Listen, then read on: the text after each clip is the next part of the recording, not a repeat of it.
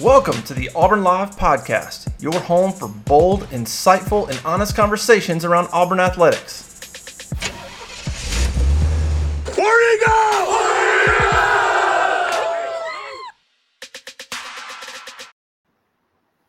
All right, welcome into the Auburn Live Show, part of auburnlive.com. Appreciate everybody for joining us. Go to auburnlive.com and subscribe. I think you have one more day to get the whole site for $1 for a year.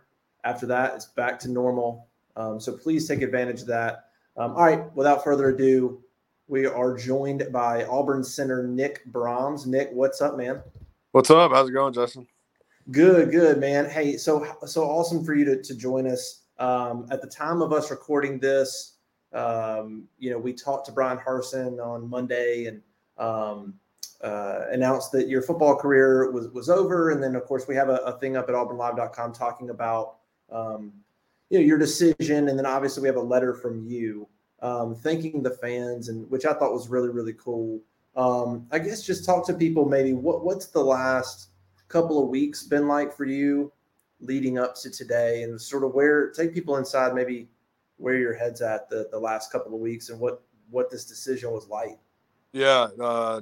First of all, it was like the hardest decision of my life. Back in June, during summer workouts and stuff, I was having some problems with my knees and stuff. And so I went and talked to Coach Friend, before, he left for vacation and all that kind of stuff, and just kind of let him know, I wasn't doing everything in the summer and all that kind of stuff. And really just kind of letting him know where I was at, that, my knees were bothering me. It wasn't very effective, just getting out of my stance and stuff. And so really just kept pushing through it throughout the summer. The trainers were working with me and stuff. And so, everybody knew the situation. And then getting into fall camp time, went through fall camp, and really it was towards the end of that where, it was just like kind of, waking up in the morning, not walking great, and really after practice, not walking great. And so it really just got to a point where I had to assess my quality of life, and really my future, just as a human being, and so I really wanted to put that first. And I always told myself, I'm going to put my health first, before anything. And so I made that a priority. And really, that's how I came to the decision. My body kind of really made the decision for me. So was there any thought to, and I'm just asking, I don't know. You've played so much football, like, what you're doing out there. Yeah. What's the least amount you think you could have done and still played? Is it like, you obviously can't just walk out there on Saturdays and do no practice? Probably not. But is there any, or is football one of those things like, no, if I'm not out there practicing 2-3 times a week, there's no possible way I could just walk out on Saturday and do the job? Yeah. For me, and I've always said this throughout my whole career, I have to have preparation to get ready for a game, especially just seeing different looks that people do. People do some funky things sometimes. You got to see it in practice full speed before you go out there and do it in a game. And so if you're not able to do that, you're kind of at a disadvantage. With my experience, I probably could have got by, just knowing what they were going to do, being able to, effectively do it is a whole nother story. But there's definitely a disadvantage to that by not practicing throughout the week. Yeah, no doubt about it. 6 years. That's crazy. Like, redshirt year, you play 4 full seasons, and you still come back and try to make it happen that 6th year. It just didn't work out. But man, it's not like you had a career that was shortened. You know what I mean? What an amazing experience you had at Auburn. What are some of your favorite moments from the last, I guess, five plus years? What are you going to take from it?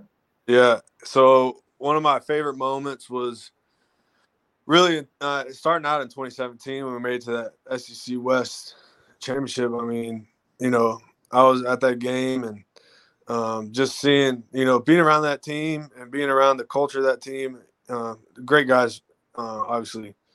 I still remember all the teammates I had, and how great leaders they were. And I kind of tried to emulate that myself. But I always quote the 2019 Iron Bowl because played that whole game and really just like at the end of that game, whenever we knew we had it won, all we had to do was take a knee, that sort of thing. I mean, it's the best feeling in the world. That's the best formation in football right there, victory formation. So, man, it was, I mean, electric. All the fans were rushing the field, giving you high fives. I stayed on the field for probably 30, 40 minutes after that game, just soaking it all in.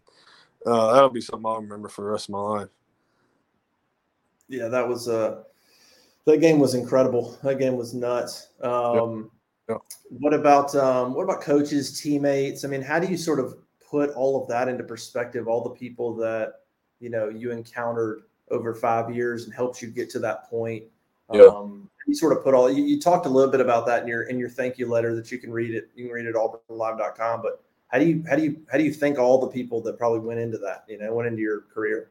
Yeah, I mean, if you think about how many people are on a team, and then kind of the turnover each year, guys leave, go to the NFL, or done playing, that kind of thing. I don't know how many guys I've played with. I know I've had 4 O-line coaches throughout my whole time here. 2 head coaches, 2 different staffs, whole different staffs, strength coaches, all that kind of stuff. I met a lot of people while I've been at Auburn, and really, I mean, it's going to stick with me for a long time because, I mean, the relationships that you build, I mean, it's second to none. Like, you just go through so much stuff together. I mean, that's how you build bonds. That's how you build trust, that kind of thing. And I think really just the everyday grind of it. I don't think a lot of people realize how much goes into just one practice that we do every day. You know what I mean? Yeah. It's like you got the trainers, they're getting water. You got the film crew that's getting ready to film everything. Everything's got to be coordinated. We've got visitors coming to practice. You got parents coming. You got whoever comes to practice. You know what I mean? And so it's that sort of thing where you go through things together, and you're all kind of on the same, trying to accomplish one goal, and that's win every game, every week, right? And so, yeah, I mean, I'm going to miss it, after this season, just that camaraderie. I know I will. And so I'm just soaking it in right now. How tough was that conversation with Will Friend and Brian Harsin, where you're just like, man, I mean, I'm sure they're like, hey, can you, what can you, they want to keep you, just in case, can you play? Can you play? I'm sure you're so valuable to what the team is, but how tough was that? Just be like, can't do it. I'm done. I can't go anymore. Yeah, it was tough. Obviously, I went and talked to Coach Friend. First of all, has been just outstanding with this whole situation. I mean, I love the guy. I really do. I mean, he's great, and so he's really giving me some pointers, on back in June on how to do it. If I, just he really advised me to just hold off on it because we had a lot of time left until the first game, and so he's like, see if you push through it and see if it starts to get better, as you get more muscle, that kind of thing. And so I was trying different techniques. I was going to the hyperbaric chamber, that kind of thing, pure oxygen, and trying to get some kind of recovery effect, where I could do that maybe 3 times a week or something, and try to just reduce the inflammation and stuff like that I was having, and kind of damage that I had done. And so we tried all sorts of avenues. I mean, I had that stem cell procedure done. I think that was, I want to say July. And so maybe June, I can't remember, maybe late June, but had that done. And, we tried everything, the trainers, Doc Goodlow, they're all great to me. And so, yeah, just going in there, and the final time that I went in there, I mean, it was tough. It was really tough because I just had those flashbacks of really the teams before me, the team right now. And, yeah, it was one of the hardest times of my life. So it still is, but it is what it is. And I guess you got to press on, and I'm still be a part of the team and help them out any way I can, especially who starts at center, the young guys on the whole line. So. Yeah, and I was going to ask about that in just a second. But so you've had you've had multiple knee surgeries, you've had shoulder surgeries, you've had back. I mean, what all have you been through? Like, people don't understand sometimes. Like, everything, the injuries and the surgeries, and what have you been through like in the last 6-7 years? Like just take people a little bit real quickly through. Yeah. So I don't know what it was, man. I was cursed or something. Someone put a curse on me. But back in 7th grade, I tore my rotator cuff, and they thought I was the youngest subscapularis. I think it was a tendon torn. I was about 12 years old or whatever. And so I got that repaired in 7th grade. And then I had, a midfoot injury, Liz Frank, that I can't recover from that. Broke my right fibula senior year of high school. And then get to college. Oh, actually, I'm missing. I had a left. Whenever I was rehabbing my fibula, I was my shoulder was hurting me. It had been hurting me for a while, and so I got that MRI. I had a torn labrum, so I got that fixed up right before I came to Auburn. And then, I came to Auburn, and then I broke my left leg, my other fibula, and then and then the knees just started hurting on me. So then I got that scoped, and so that's really all the surgeries I've had. No, I mean I'm good now. Like nothing hurts me. Nothing, from a super lingering standpoint of just walking around, being normal tasks and stuff. It's really just being at 300 pounds and getting in a squat and really just getting out of your stance, running off the ball kind of thing. And it's just I can't do that. It's not very effective. Now, honestly, how much are you looking forward to getting down to about 235? Yeah, I'm looking forward to it. Yeah, I'm looking forward to it. I've lost about 15 pounds so far, from when I made the decision about 2.5 weeks ago. But I'm down to like 275 right now. And then so we'll see how much I can lose, you know what I mean? So I just see all those pictures of like retired NFL offensive linemen, and when they stop playing, it's just like, they turn into different people. Yeah, I know. Crazy. It's crazy. Yeah, it's crazy. All right. So what's your role? So what's your role going to be with the team? Obviously, you're still going to be around. You're too valuable, I would think, as somebody who knows the game, knows what Auburn wants to do offensively. You got somebody like Tate Johnson or whoever it is, Jaleel Irvin, some of these guys who haven't played as much as you. What's your role going to be with the team this fall? Yeah. So I'm going to still go to every practice, stuff like that.